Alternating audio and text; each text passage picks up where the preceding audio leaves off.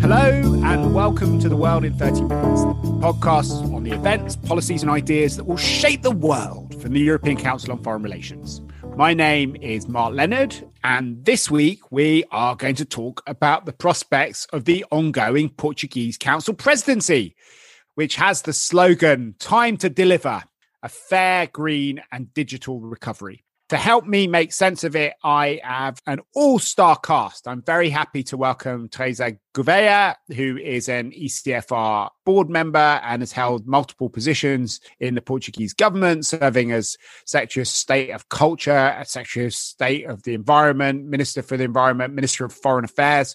Also down the line from Lisbon, I think, is Claudia Azevedo, the Chief Executive Officer of SONAI, which is a multinational business group based in Portugal, who will hopefully give us a business perspective on a lot of these issues. And finally, last but not least, we have Carlos Moedas, who is a trustee at the Carlos Gulbenkian Foundation. And maybe even more importantly, for the purposes of this podcast, is the former European Commissioner for Research, Science and Innovation in Brussels. Thank you all very much for joining.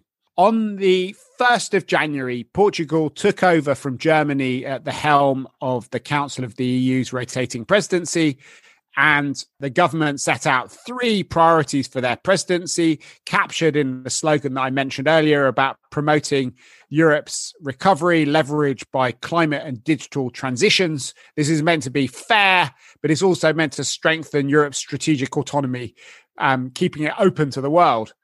Carlos, you've been involved in lots of different presidencies as a European Commissioner in Brussels and know what is possible and not possible to do. Do you want to maybe start by giving us a few general thoughts about what this presidency means and what one can hope to see come out of it?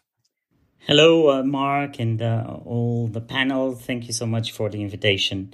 So I've lived through a lot of these presidencies, and they are very important, but at the same time, very difficult moments. Because if I go back and I try to think about the presidencies that I went through every 6 months since 2014, it's very difficult to actually, in your memory, get what was the mark? What did they change in Europe? It's very difficult to be a presidency that really marks the agenda and changes the things in Europe that we fight for every day. But so I think that it's an important moment for the country, but then you have to leave a mark and be able to do something. And for the Portuguese presidency is even more difficult because we had three presidencies before, one in 1992 with the Maastricht Treaty, so a big moment, the Maastricht Treaty. Then in 2000 with the Lisbon Strategy and also the Nice Treaty. And then in 2007 with the Lisbon Treaty.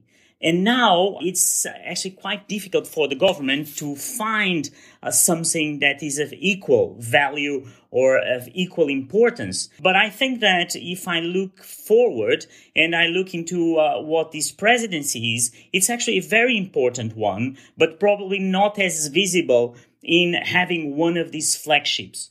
But you have, first of all, the urgency with the pandemics and the vaccines, which is a very important thing for Europe and for all of us. And we have to deal with that. And we have Brexit. So I would divide the presidency not in basically the buzzwords of what are the objectives, but in terms of what they have to do.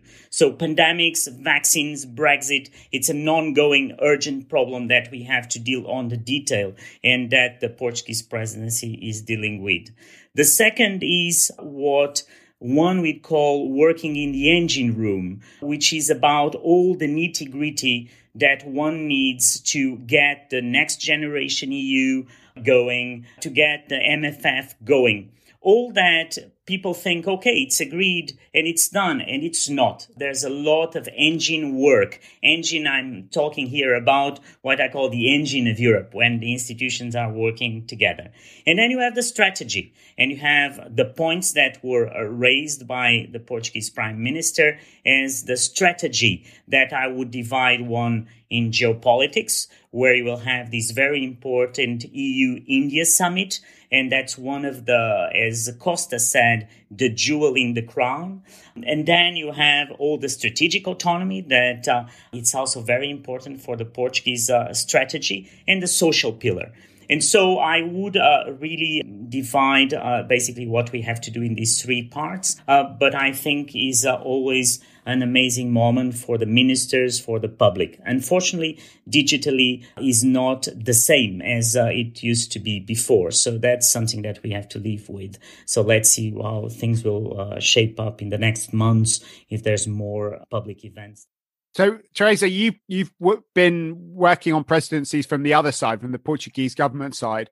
What do you think will look like a success on these different areas from a Portuguese perspective? One thing is the public success and the media success of the presidency, and I think this has to do probably with the summits and so on. But what I really think it's a real challenge for Portugal, following what Carlos was saying about the previous ones and what we face now, I think that an important measure of European cohesion depends very much on what's happening in these 6 months regarding how to deliver, because deliver is one of the key words of the presidency, but deliver in the vaccination process. I'm being now very detailed. And in the recovery fund, and in delivering the financial support to member states for facing the pandemic difficulties. And so these two deliveries, I think, are a condition of a public perception for European cohesion and for political European cohesion. And this is very difficult to measure. And it's not very, how shall I say, easy to put forward as a mediatic success. But I think this is the underlying measure of success for the presidency. On Brexit, I would say it will be an ongoing bargaining for a long time. It won't be decided on these first 6 months, however important it is that we start talking to the British, especially on security and defense. But I think it will be a very long and maybe painful process. So, Claudia, you're not working within a government entity, but you do run a big company which is based in Portugal, but operate in 60 countries around the world, I think. How does it look from your perspective?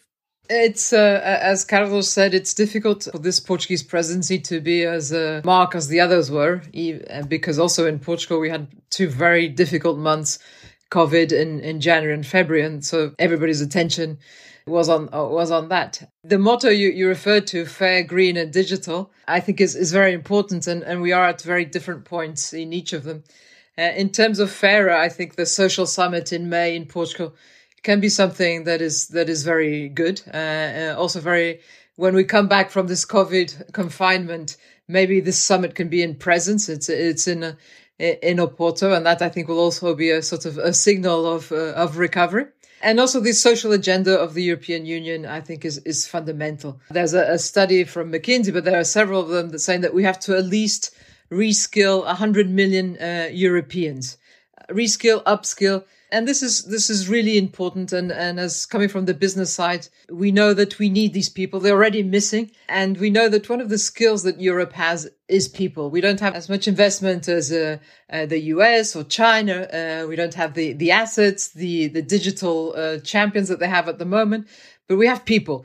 And so I think this social summit, and if we can do this with the companies, that would be great. For example, in the Portuguese recovery plan, there is a huge amount of money for digital education conversion, but around 70% of it goes to the state. And, 80% of the people are employed by companies. So my wish is that Europe does this more with the companies. I think in terms of green, we are in a much better position than in digital. I think we can lead the green revolution throughout the world. And I think also companies are very important in that. Because one of the things you say is if you have to oblige a Portuguese company, a Spanish company or a Dutch company to have such standards, and then they will, another company in China or another place will produce that instead of us, or people will set up companies in different countries. I think companies today are very aware of this problem, very aware of their brand, and want to have a purpose. And so I think there is a law in Europe around any of the sustainability issues. They will do it in their offices in Paris, but they'll also do it in their offices in China and Singapore. And so that could be also a great way for companies to be helpful in these sort of, there are no climate frontiers. So I think Europe has a role to play there. And I think Europe multinationals also have a role to play there. And people trust more companies than governments, according to some surveys. And I think we can play a part there. In terms of digital, I think Europe is very far behind, very, very far behind. And we have, for example, in the Portuguese presidency, Horizon Europe was a very good start. We have a lot of money also in the recovery plans. I think we have some good signs. We have more unicorns now in Europe than we had a couple of years ago.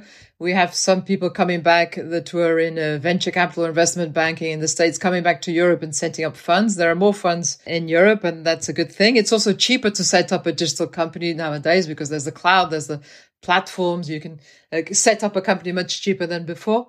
But in terms of infrastructures, Europe doesn't, for example, cloud provider, we don't have any cloud provider. I know there's an initiative in the European Union to do one, and we not have any champion in platform as a service. So here I think there's a space for a big investment in Europe that makes sense. And I think companies are really fundamental for that. And I hope that Portugal doesn't lose this opportunity with the recovery plan, that's today out for public consultation. 70% of the money goes to the state, 30% to companies, and most of it to very small companies.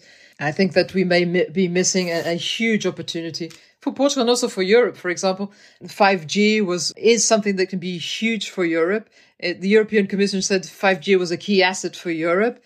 There is absolutely no aligned strategy between the countries that are doing auctions in Europe. We have countries like Finland doing very well, sort of having an auction that is price per capita low and a lot of bandwidth. You have countries like Italy doing exactly the reverse. You have countries like Portugal doing very crazy things. And we have actually a complaint in the Commission about that. But so, an important thing that Europe should get right, 5G.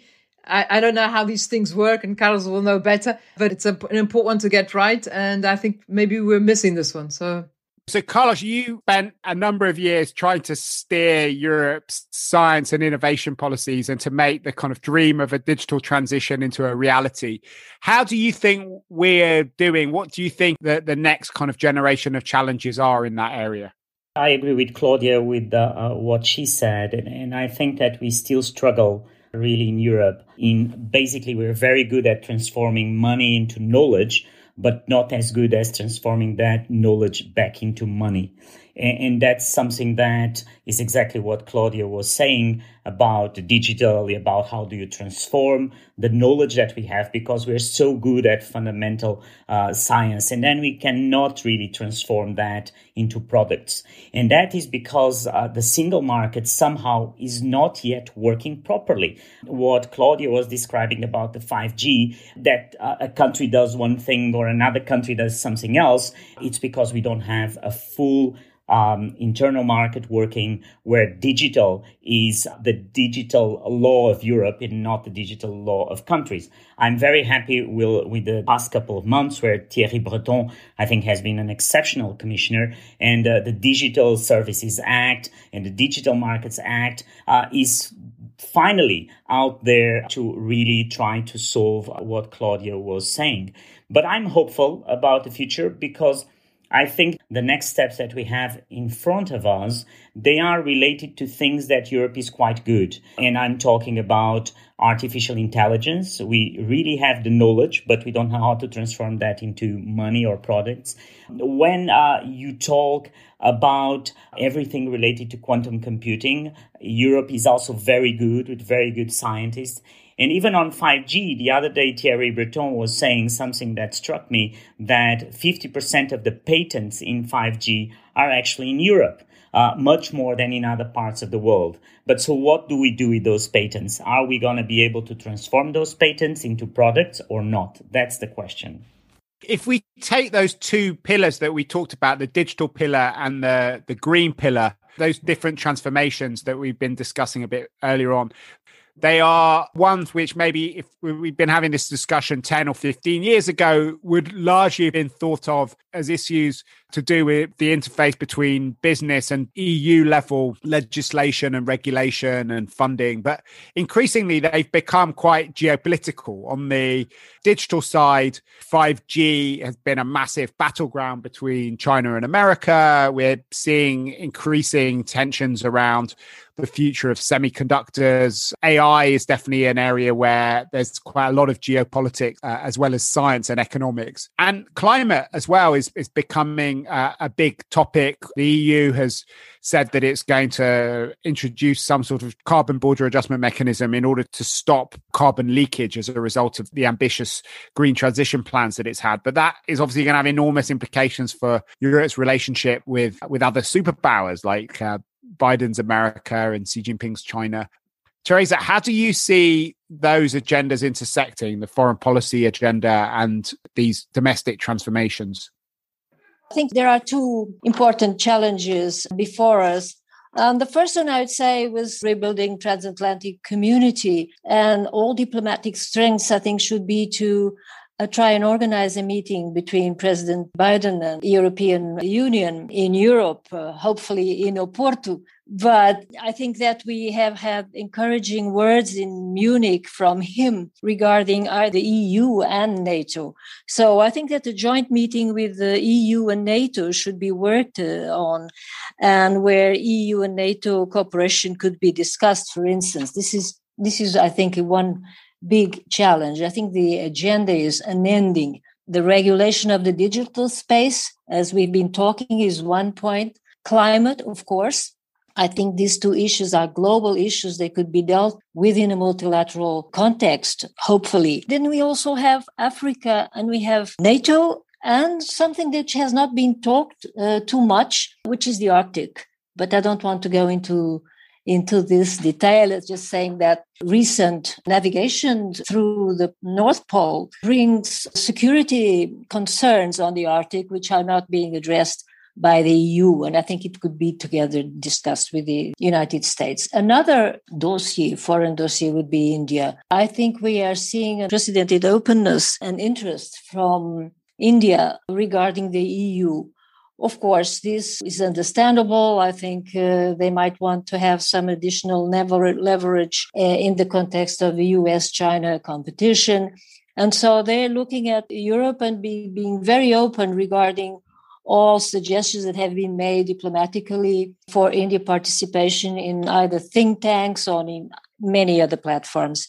So I think the summit would be a tremendous opportunity in so many details. I think climate, of course, security. We cannot forget that the Asian democracies, we need to talk to them regarding our European security is very much connected with this region. And I think that once the EU was able to mobilize such political and diplomatic energy, rushing to sign an agreement with China, I think we should engage with exactly the same, to say the least, energy and reach a trade agreement with India, which has been negotiating for some time. I think it is absolutely essential. I'm not so much confident on the Africa summit, which I think is undergoing some difficulties. African Union is not very happy with the substance of the agenda. They want to include more COVID-related issues like the vaccine and debt relief. So I'm not sure we will be holding a meeting in Portuguese presidency. This doesn't make it less important that we should work together with EU member states and the next presidencies to really give substance to this project, to this summit and to this negotiation with African Union, because this is critical for Europe. I think that we should really try and build a Euro-African partnership facing competing powers in the region on climate, on pandemic, on digital. They're all areas where we should come in, and especially, which is very politically important, as an alternative provider of supply chain goods, because we need alternatives. And this has to do with European sovereignty. I think we need supply chains in rare materials, in so many other fields, and we I think we should try and talk to Africa and consider Africa, not only sub-Saharan Africa. I think, for instance, Morocco is waiting for a closer partnership in so many fields, and this could be one of them. So, Claudia, when because you run this big global company which is active all over the world, how do you feel when you hear European politicians talking about strategic autonomy or sovereignty? In your kind of mind, how is globalization being changed as a result of those sorts of debates in Europe, Chinese debates about dual circulation, discussions about Buy America and decoupling in Washington? Are we going through a kind of fundamental change in terms of how global markets work? Yes, I think so. We are a global company, but more than 90% of is European company. So I look at it much more from a European. And I think that these tensions between China and the US, I think, helped us position Europe, because suddenly we saw that there was a void there, at least in terms of, for example, the digital, as we were saying, and data is the new oil. And suddenly we look at Europe and we say, there is no major cloud platform that is European. And so I think that's been left very clear in Europe. And I think today everybody's very clear that there's China, there's the United States, and then what can we do in Europe? And some things I'm very optimistic, like Carlos said, in artificial intelligence. I think we have countries in Europe that are doing very well. I'm super optimistic in our education, our higher education, and our scientists, but it involves investment. When we signed a petition for 3% of the GDP to be dedicated to research and development. And I think if you sort of round up all the pots in the European Union, it just gets to 3%. But it's lower than other countries and lower than United States and China. So fundamental for us to bet on people, fundamental for us to bet on infrastructures. A lot of this sort of the industry 4.0 is very important for Europe. We have fantastic industries, but we have to leverage them. They have to become digital.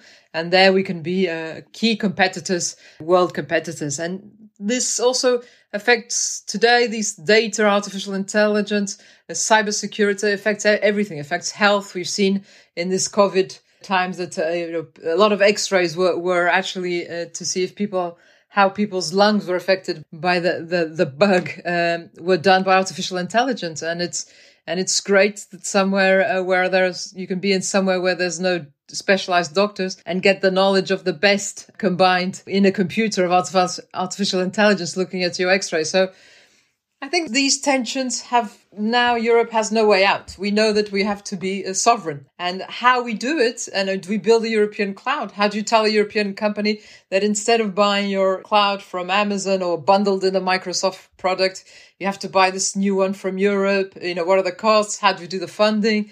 And so a lot of issues. But I think the problem is clear. I think the direction and the sense of purpose is clear, and we have to implement. And that's sometimes where we're not so good at, because there are a lot of countries, a lot of governments, and that causes a lot of hurdles. So, Carlos, why don't we give you the last word on that? How do you think one does move forward to the question of implementation? Because that, in a way, has been one of the biggest challenges for the European project for many decades now, but it came very much into the forefront this year with all the problems that there have been in actually turning the beautiful ideas, common vaccines programs and the recovery plan into actual real policies that people can experience in their everyday lives. I think that the main thing is that you have to engage people more, because if you engage people more in what Europe wants to do, people will help you through voting the right leaders and being proud of Europe.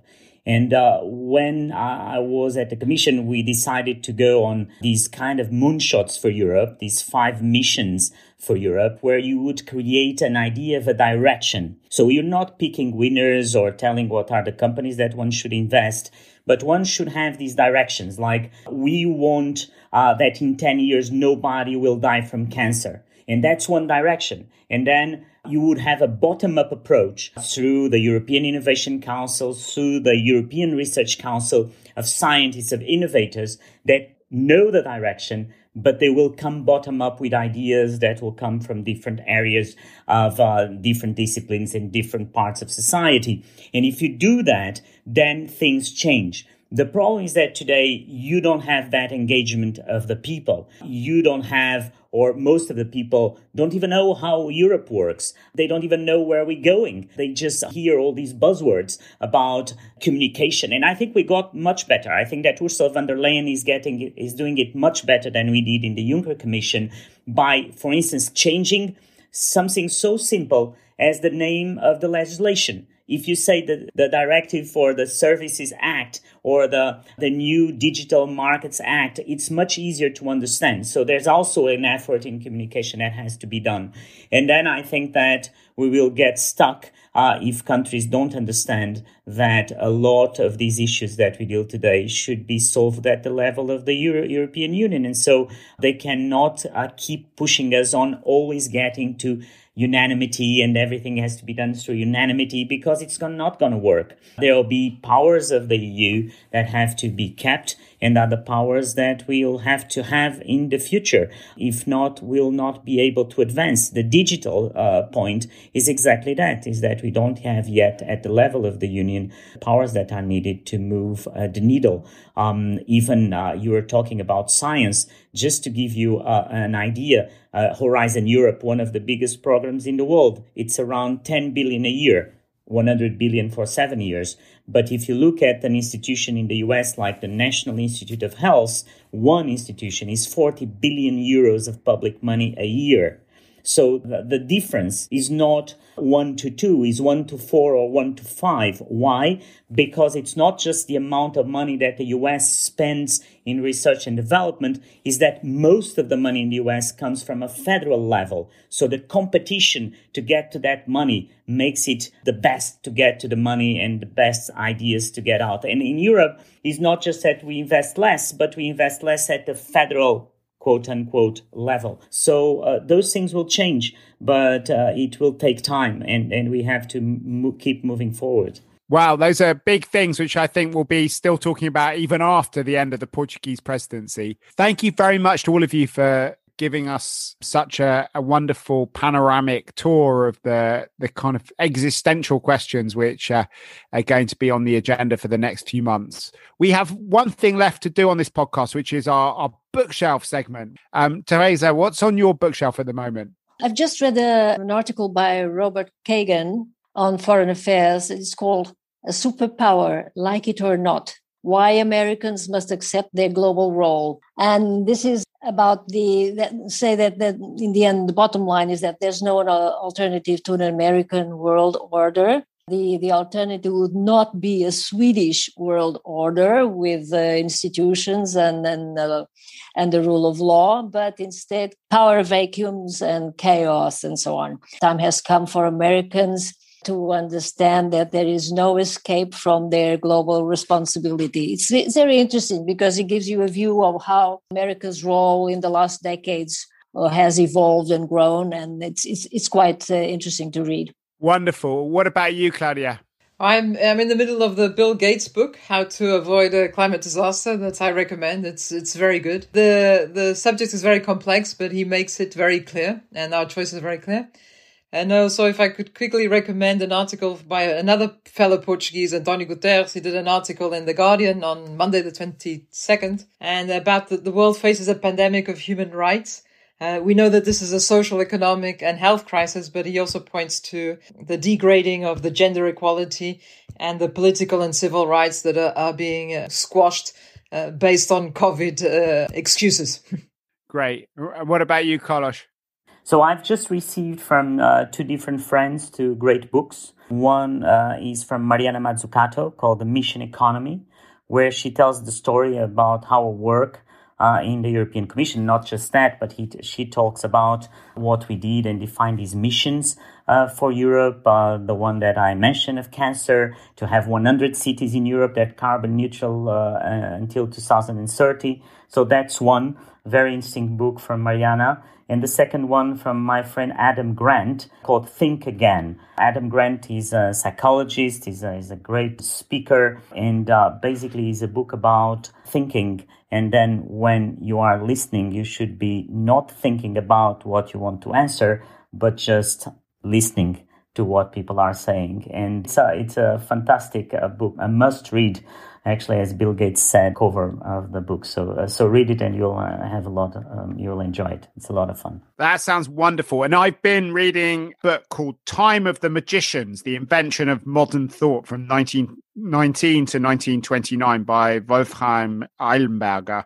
which is a wonderful intellectual portrait of four critical thinkers who transformed the German debate about the way that we thought about the world. Walter Benjamin, Martin Heidegger, Ernst Cassirer, and Ludwig Wittgenstein. So it's been a kind of fun return to some of the things I used to think about in a former life when I was a philosopher. If people have enjoyed listening to this podcast, please do let other people know about it by giving us a rating or a review on whatever platform you've used to download the podcast on.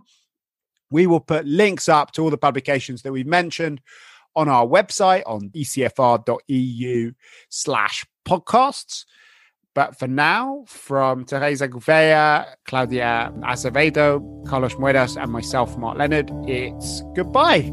The researcher of ECFR's podcast is Lucy Haupenthal, and our editor is Marlene Riegel.